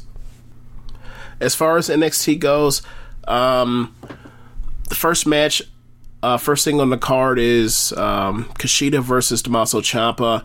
They had a I guess online dispute backstage before their match. They're both heated. They just start going at it, and they had a really good match. It went short, but I hope they have a match in the future. Just Kushida, aggressive, still displaying just technical wizardry. Ciampa finding ways to get away from that dude, putting his hands on his arm to work over his arm, and then eventually Kushida just wears him down and actually gets the hoverboard lock. And I think it's probably after like 8 minutes, 9 minutes, something like that, he has a Kushida board lock. My God, he has a hoverboard lock lashed onto Ciampa, and Ciampa's fucked. He's dead to rights. He's about to tap out or whatever, or get his arm broken, and then out of nowhere, Velveteen Dream with a purple cast on comes off the top turnbuckle. Kushida sees it, gets up and gets out the way. The cast ends up hitting Ciampa, and the ref calls the match a DQ for Ciampa's actually the winner. And then Kushida basically runs off Velveteen Dream, and Velveteen Dream basically after getting sent packing, he basically flops around like a fish before getting sent off to the back, and that guy's still in our lives as wrestling fans. It's unfortunate, but they're still doing this, and I said this on LLP Radio's NXT review with Imp. It seems to me with guys like Austin Theory and Velveteen Dream right now, even though they shouldn't be on TV, they're putting them on TV, and they're trying to split the half by having them on TV, and they do jobs or get embarrassed. And gotta tell you, just take them the fuck off TV. It does not matter if they're doing jobs, if they shouldn't be on your TV. It doesn't matter. It doesn't matter if they win or lose. They shouldn't be on your TV. Period. So, but I do believe that they're going to circle back around to Ciampa not taking that near beating or being dead to rights lightly against Kushida, and they're going to have a rematch. And based off of what they did in the short amount of time they had, like my appetite has been wet. Like, I want to see them throw down for an extended period of time. That'll be a great match. So after that, we end up getting a promo from Ember Moon. She comes down to the ring. She makes jokes about, they let me get on the microphone, and then proceeds to cut a mediocre promo. Now, from the stuff I saw online, and people thought it was this horrendous promo, and I thought it was just a mediocre run-of-the-mill promo. She said that while she's been in isolation for 14 months, and she's back, and she says that she rode her motorcycle for miles and miles to find some clarity, and what she found was Ember's Law, and she said that no one will walk over her. That's Ember's Law, and she's gonna do whatever she wants to do because she's Ember Moon, damn it. And she said that Mama wants that gold, and then Io Shirai came to the ring and got face-to-face with Ember. And before Io could speak, Rhea came down to tell Ember to get him back in the line because she wants her title rematch. She wants her belt back. And she did that from the ramp. And then as she did that from the ramp, out come Raquel Gonzalez and Dakota Kai to jump Rhea. And they're whooping her ass. And then Ember comes up the ramp and helps evens the odds. Geeks assemble, and then Regal comes out and says, you guys are the main event in the tag match. The baby faces Ember and Rhea versus the heels Raquel and Ember, the main event of the show. So as they come back from the commercial break, they actually end up asking Io, how come you didn't get involved with the Rhea thing? And Io said, Ember Moon, not my problem. Raquel Gonzalez, not my problem. Basically, all these geeks, not my problem. She touches the belt, looks at the belt that's on her shoulder, and she says, this is my problem. Which, goes a long way. Like, that's their thing. Y'all go battle out to come fight, the Queen Io. So, we end up getting a video package from earlier in the day. Is Drake Maverick walking to Full Sail Arena. They ask him about his tag match tonight with Killian Dane against Everrise. He says he's excited. He says that he's been texting with Killian Dane all week with a bunch of ideas for moves and music, and different things.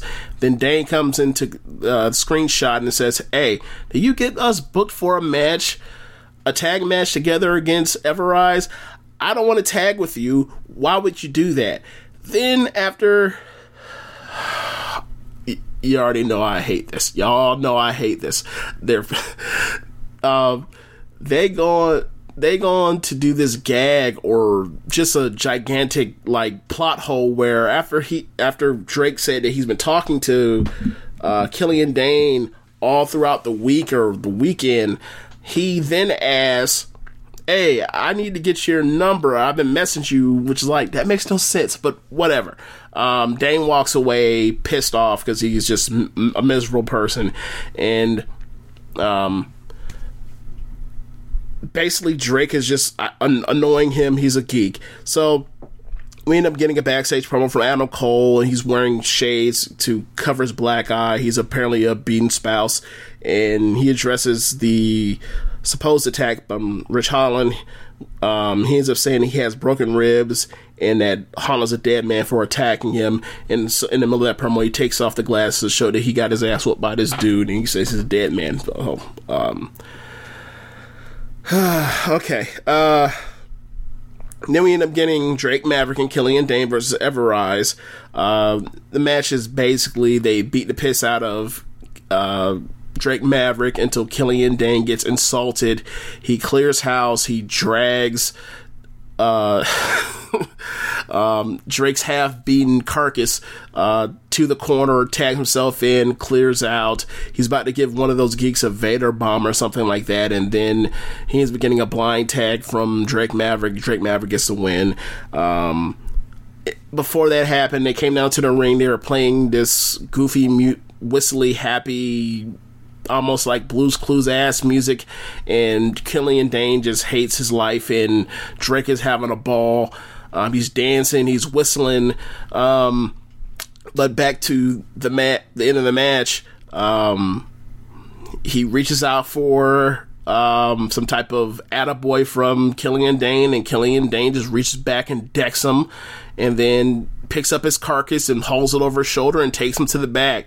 It's just, you know where they're building to. They're an odd couple tag team where there's Rock and Sock Connection like thing where it's a geek and a dude that wants nothing to do with him, and eventually he, begrudgingly comes to respect and like the dude, and they'll become friends or whatever. I don't care.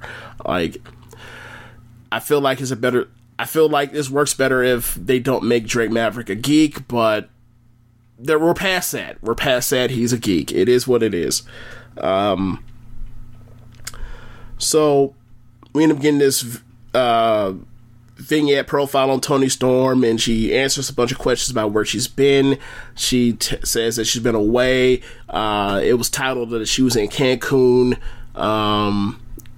and she's been training on the beach, doing sprints on the beach and that sort of thing, training herself, saying that she's time for her to come back to NXT. Mentioned how she had beat Io at the Evolution pay-per-view in 2018 in the Mae Young Classic final. And, she's back. So we'll see what they do with her. She's one of the more talented women wrestlers in the world. And she has all the look and stuff and marketability that Dave Meltzer and Vince McMahon would want. We'll see what they do with her. It's a loaded class right now, but I do enjoy the fact that they, after losing Mercedes and Mia and Bianca and Shayna, they've, brought back Ember and are bringing Toni Storm in now to be on domestic NXT. So, their best, their strongest, most stable division, keeps trucking. So I'm happy for that. So then we end up getting a Johnny Gargano, Candice LeRae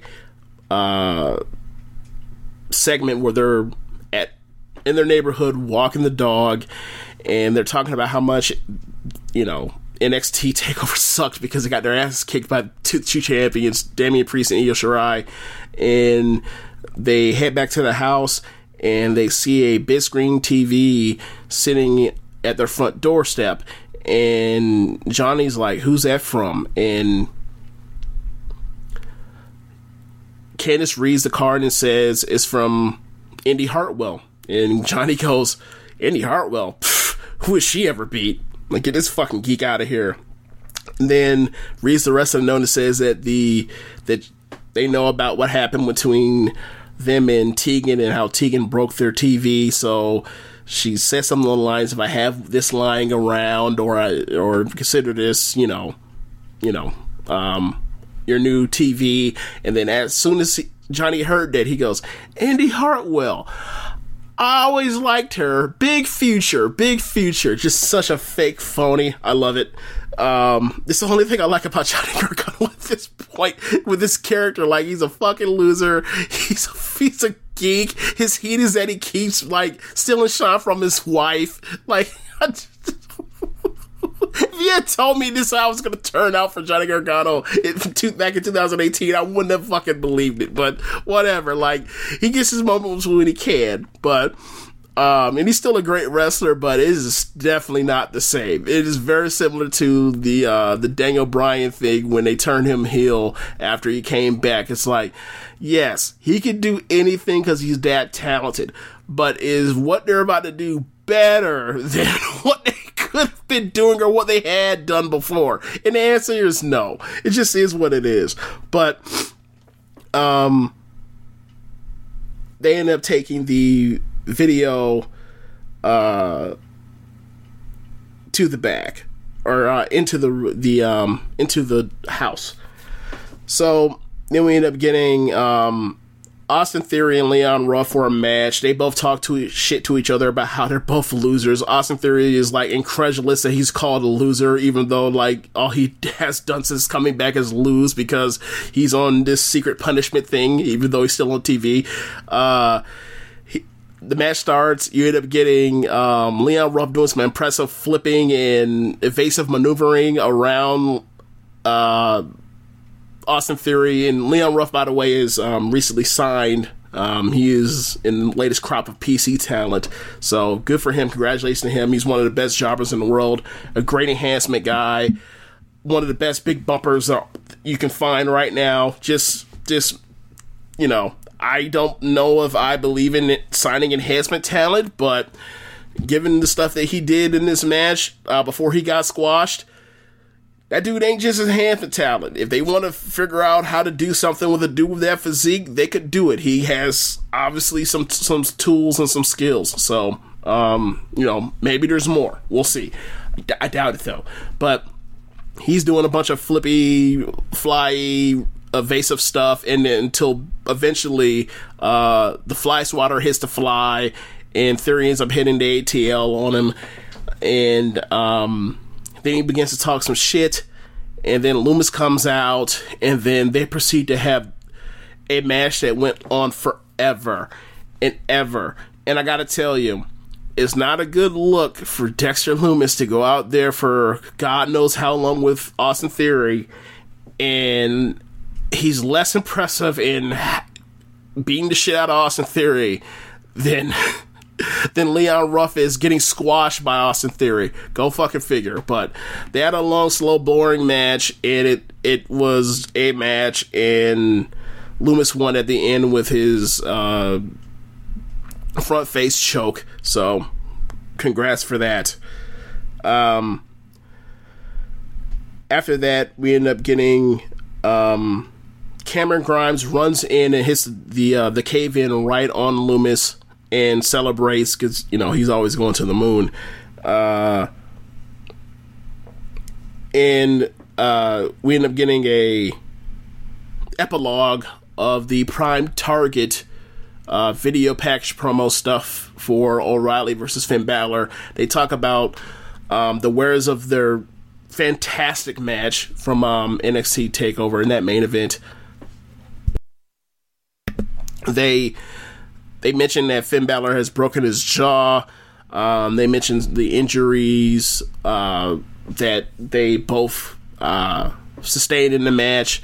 I believe the word is that Finn Balor is going into surgery either soon or today or this week, sometime in the near future, for his jaw. So we'll see what that means for, the title, for him, time off. I don't know, but they put each other over like crazy, and deservedly so, because they went on there and had a kick-ass match. I love that match. I can't wait to rewatch that match. But then but this was a huge thing for O'Reilly. This was to make O'Reilly a player after having a great title match that, even though it came seemingly out of nowhere, between him winning or putting away so many people in that Gauntlet Eliminator match and going toe-to-toe with Balor for however long that match was, he's on deck. So we end up getting, after that, Rich Holland versus Danny Burch. Burch gets squashed. Rich Holland's just all over him. And then he's all over him after the match. And then Oney Lorcan comes down, and Oney Lorcan starts getting his ass whooped. He mounts 2 different comebacks. One, he ends up hitting a dive. And after the dive, Holland just basically gets right back up and goes back to terrorizing Oney. The refs start breaking it up, and then on the outside, and Oney goes for another dive, and this time just disaster struck because of positioning or whatever, and just bad sheer luck. He lands on top of Holland, and Holland basically gets his leg rolled up gets rolled up. He ends up like his ankle just like collapses underneath itself. I don't know the prognosis or diagnosis of his injury, but it looked bad. They end up carting him off in a air cast and a stretcher. So, given what happened this weekend with Dak Prescott, like, just a lot of bad luck out there. Like, these are dangerous things people are doing, for our entertainment. So I just hope, we'll wish him a speedy recovery. It's unfortunate because, like, this is a dude that, I remember that match he had earlier in the year, a couple months ago, with in that triple threat match for the ladder match qualifier, when it was Damian Priest and him, and I think it was Oney Lorcan, and he was just a great powerhouse in base. And the thing happened with Johnny where he dropped him on his head. That was unfortunate, and it was clearly somebody they were going to do something with. So, he has a look. There's no denying that. He clearly has something to him. Like, obviously he was protected as far as things he did, but like as a power guy, he looked impressive in that match I just mentioned, that triple threat match. And he had some things going for him in that Johnny match till he dropped Johnny in his head, but just unfortunate. Next, we end up going back to the Gargano household, and Johnny has installed the TV, and he's looking at it, and he says, interesting. I thought he was going to make some joke about the pixels, because he's basically a middle-aged dad now on the show, but he calls attention to Candice and points out, do you realize in the title qualifying or title contendership battle royal how many times Indy saved you? There's actually a thumb drive showing the match that's highlighting all the times Indy saved you, and Candice says, no, I didn't notice it, but I'm starting to like this Indy Hartwell. And Johnny says, so do me too. Big future. So we'll see what that leads to. I'm slightly intrigued, to be honest with you. Next segment, you end up getting Timothy Thatcher doing Thatch Can again. He talks about how life will grind you down until you quit, and he talks about how he has to be adaptable because that will not happen to him, and I think he's now picking or looking for a new target. So we'll see what's next for the Thatch Man. Yes, I called him the Thatch Man. I regret that instantly. But we go back to the arena, and that's when they show Rich Holland getting stretchered off. And hopefully he'll be okay. So then after that, we get Chauncey Blackheart versus Xia Li. Short match. Xia throws some kicks, gets cut off, and then Chauncey ends up hitting her senton off top rope for the win. After the match, Boa comes down to the ring in a suit, and he hands a letter it's in Chinese, or I guess Mandarin, I don't know, and hands it to Xia. She reads it and immediately becomes concerned and walks off with him going right back up the ramp. I don't know how this plays into the bad loser thing that Xia was doing the last few matches with against Casey and Caden, but we'll see if that ties into it or not. I ended up saying to Imp on the LLP show last week, and I hope this doesn't turn into allusions to organized crime, because they tend to do that on NXT. It's always some Sons of Anarchy shit, or in the case of Legado del Fantasma, obviously those are cartel allusions they're making. I don't necessarily feel the need for a triad gimmick right now. I don't. But we'll see where that leads us. So anyway, we're going to get the main event. Rhea Ripley and Ember Moon versus Dakota Kai and Raquel Gonzalez. And I gotta say, this was a very fun match. And it was, I think the thing that I liked about it most is that Ember Moon looks to still be very much the NXT Ember Moon we all, enjoyed on takeovers. She was crisp. She still had her burst. She was sudden. Her striking was on point. It was all there. This is a person that, I don't know if it was the end of last year or the beginning of this year, but she did that interview with Booker T, and she broke down talking about, her insecurities and concerns about her future. She thought her career may be potentially over, and she's back here, and she looked great. So I'm really happy for her, because you never know with Achilles. I don't want to make any comparisons to real life sports, but like that injury is a real career ender, especially for somebody that has bounced like her. Like that ended Shaq's career, that ended Isaiah Thomas' career, that completely ended Kobe Bryant's prime Achilles tear. So, and even not even necessarily someone that's in advanced age, like Wesley Matthews in the NBA, like his career has never been the same since he tore his Achilles. So, it's a serious thing, but she looked damn good. So I'm happy for her. A lot of it was paired up. It was the Giants versus each other. It was Rhea versus Raquel, which I'm sure they had a blast because they're actually pretty good friends if you look at their social media over the years.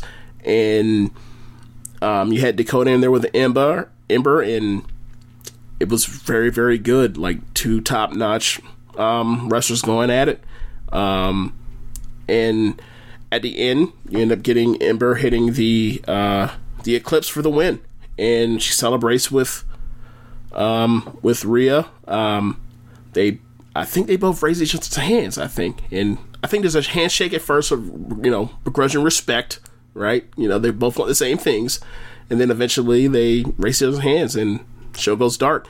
This is a show that I really enjoyed, the fact that it seems that they're, for now, it can always change, but they're going back to long form storytelling as opposed to hot shotting shit left and right. They're bringing in new players. NXT, even with the hot shotting, they were always good at coming up with the next destination, the next reality and table setting. They were blowing through so much stuff so fast because they have to get Keith Lee from NXT US or North American champion to double champion to just the NXT champion in a span of 3 fucking weeks, or doing because the title is vacated, they have to do a fatal 4-way Iron Man match that's an hour long that leads to another title match the next fucking week. So with the whodunit stuff of who paid Rich Holland to beat up Adam Cole, with the Indy Hartwell Gargano stuff, with The beginning of the Loomis versus Cameron Grimes thing, even though I think I'd rather see Grimes doing something better, I'm okay with it. Like, I feel like they're giving their story some time to breathe now. And I don't know if that's a byproduct of the fact that, like, this takeover's out the way and the next takeover's not till I think December, but it's a much needed change of pace. Like, they're burning through way too much stuff. And stuff starting not to feel special. But between the Capitol Wrestling building, the PC being revamped,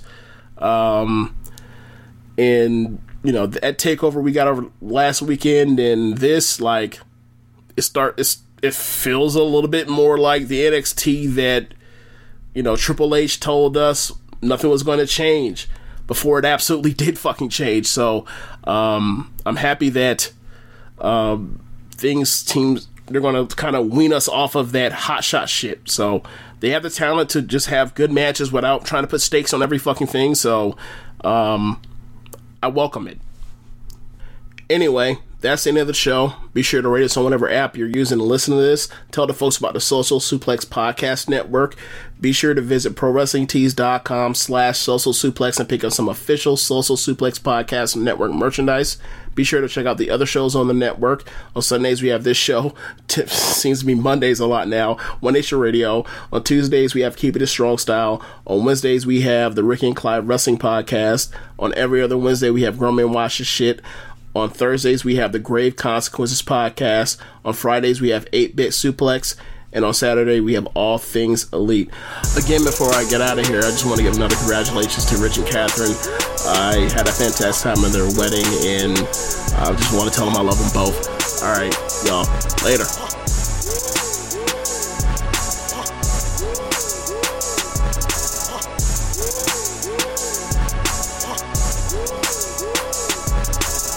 Say goodbye to your credit card rewards. Greedy corporate mega stores, led by Walmart and Target, are pushing for a law in Congress to take away your hard-earned cash back and travel points to line their pockets. The Durbin-Marshall credit card bill would enact harmful credit card routing mandates that would end credit card rewards as we know it. If you love your credit card rewards, tell your lawmakers, hands off my rewards. Tell them to oppose the Durbin-Marshall credit card bill.